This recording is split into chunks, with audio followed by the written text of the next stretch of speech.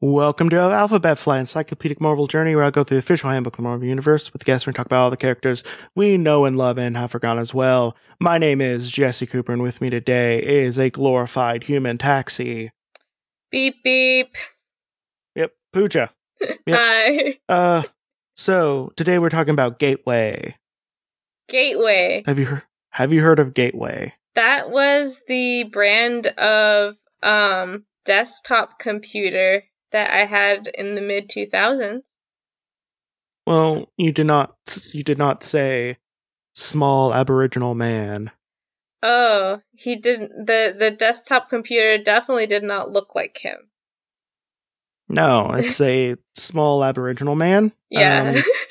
And a loincloth, Mm-hmm. has a bit of a fro. Yeah. There. Yeah. But Gateway's real name is unrevealed. No known occupation. Gateway's existence is unknown to the general public of Earth. His legal status is citizen of Australia with no criminal record. He was born in an unrevealed location in Australia. His mental status unrevealed. His base of operations at Rock near X-Men's headquarters in Australia. Haha. Notice he's not inside. He's on a rock near it. Near a rock. I'm not lying when I say he's a glorified taxi. Oh, damn. No. So his first appearance was in X-Men. His first appearance was in the Uncanny X-Men issue 229 in May 1988. Down Under. Down Under. And, yes, that's exactly it. So this is a decent cover for the most part. So you have Wolverine, Colossus, and Storm on a pile of cyborg bodies. Wow. And they're just fighting a bunch of cyborgs. Nice.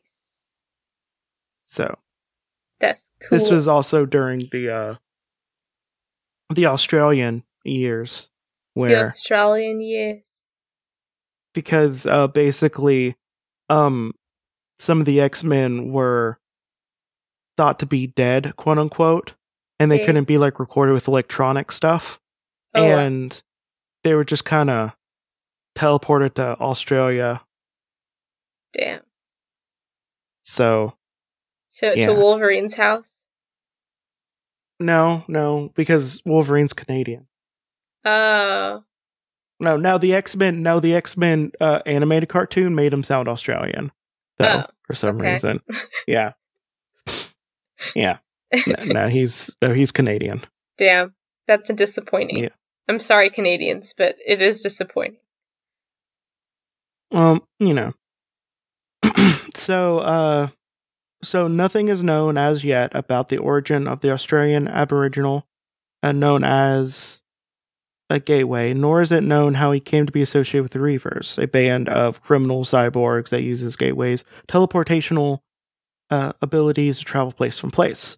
The Reavers force Gateway to do their bidding by threatening to destroy a place sacred to the Aboriginals in a way that would make it impossible to be reconsecrated. As a result, the Aboriginals believed that the spirits of their ancestors would be enslaved to a demon. It was the Reavers who named the Aboriginal Gateway. His true name is apparently only known to himself. He spends virtually all of his time sitting on top of a rock near the Reavers' headquarters in a Australian desert. Now, you can also just they do they realize that you can just threaten people to threaten their families or something? That's an easier way of going about it. But he ain't civilized.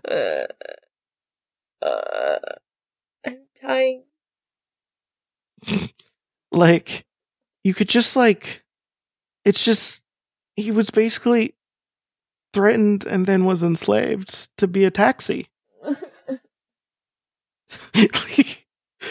Well, here's one more. It doesn't really fix it in any way. Oh, the Superhuman great. mutants known as the X-Men found the layers of the Reaver and defeated them in battle.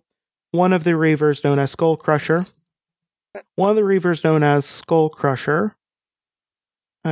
told Gateway that he would release him from all vows and obligations to the Reavers if he would use his powers to teleport him to safety one last time. Gateway agreed, and Skull Crusher and 2 other Reavers escaped through the teleportational gateway that the Aboriginal used or created. After defeating the Reavers, the X-Men took over the headquarters and then the Australian outback. Gateway now voluntarily uses teleportational powers to transport the X-Men from place to place. Psylocke, a telepath who belongs to the X-Men, uses her mental powers to tell Gateway where they want him to send them. And Gateway is thus became an unofficial member of the team, but he himself remains a mystery to even them. He apparently never speaks to anyone, and presumably preferring to devote himself to his meditations atop his rock where he spends all his days. It's not good. I mean, I don't know how else to say it. It's just, I don't think there's a lot more on him. Like, he is in later stuff, killed a little bit later, helping the X-Men. But, like, as they always get. Oh, in an alternate version, I clicked on the link you sent me. He's wearing clothes, like modern clothes. He just doesn't really do a lot. That's the thing. He just doesn't do a lot. He's basically a glorified taxi. That's just so disappointing. 'Cause his power's really badass. Yeah. He can teleport. Yeah. Well, that's such a waste. Yeah, so he's 4'6", weighs 80 pounds, has brown eyes and gray black hair. Mm-hmm. He does like some moderate exercise, I guess, and he can teleport. He can make a gateway. So when someone steps in, it creates a gateway that in they go immediately to the other place. Mm-hmm. It's unclear whether his powers are psionic or mystical. If they are psionic, it's quite possible that he's a mutant. Mm-hmm. Gateway somehow caused fire to appear before him. And when he creates one of his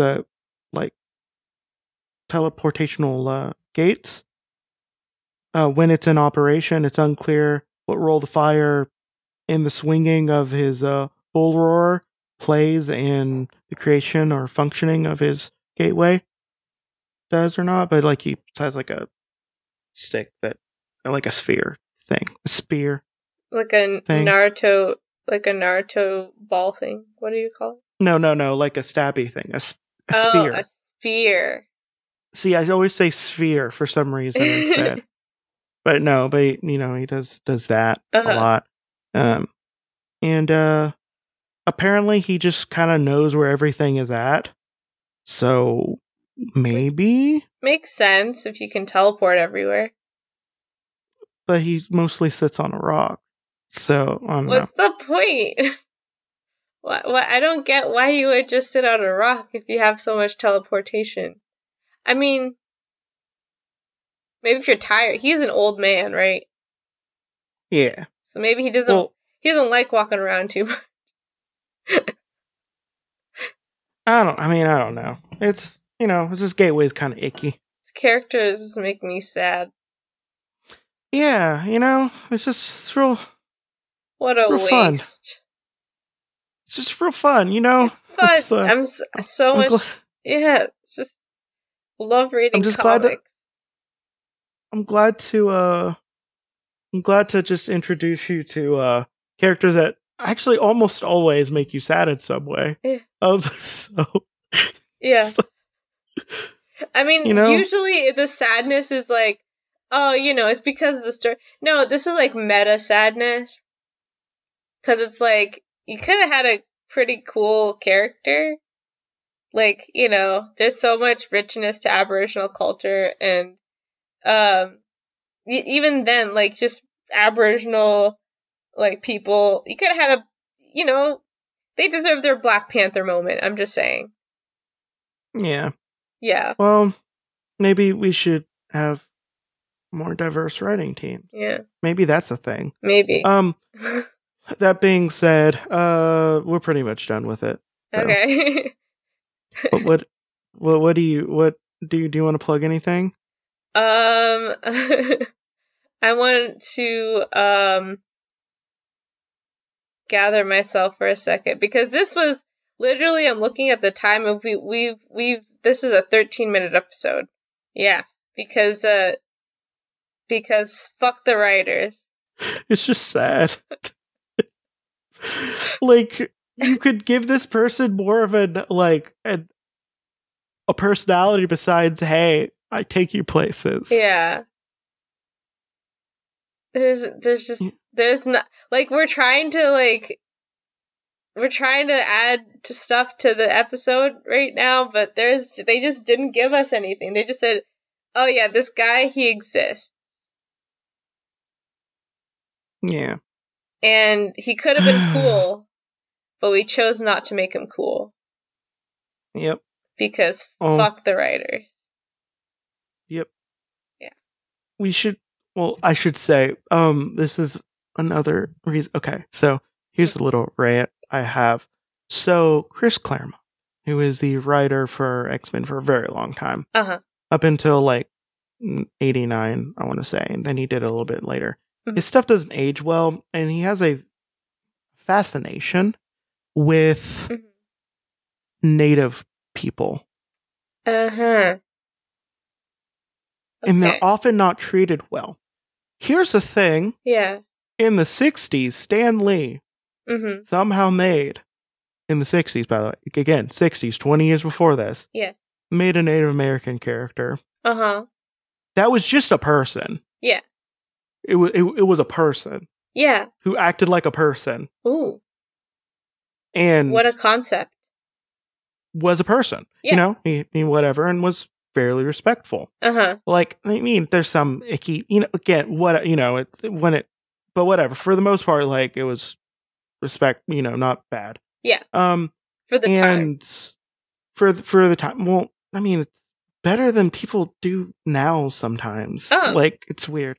Okay. Like, no, it's just, like, maybe just treat Native people as people? Yeah. Maybe? Yeah.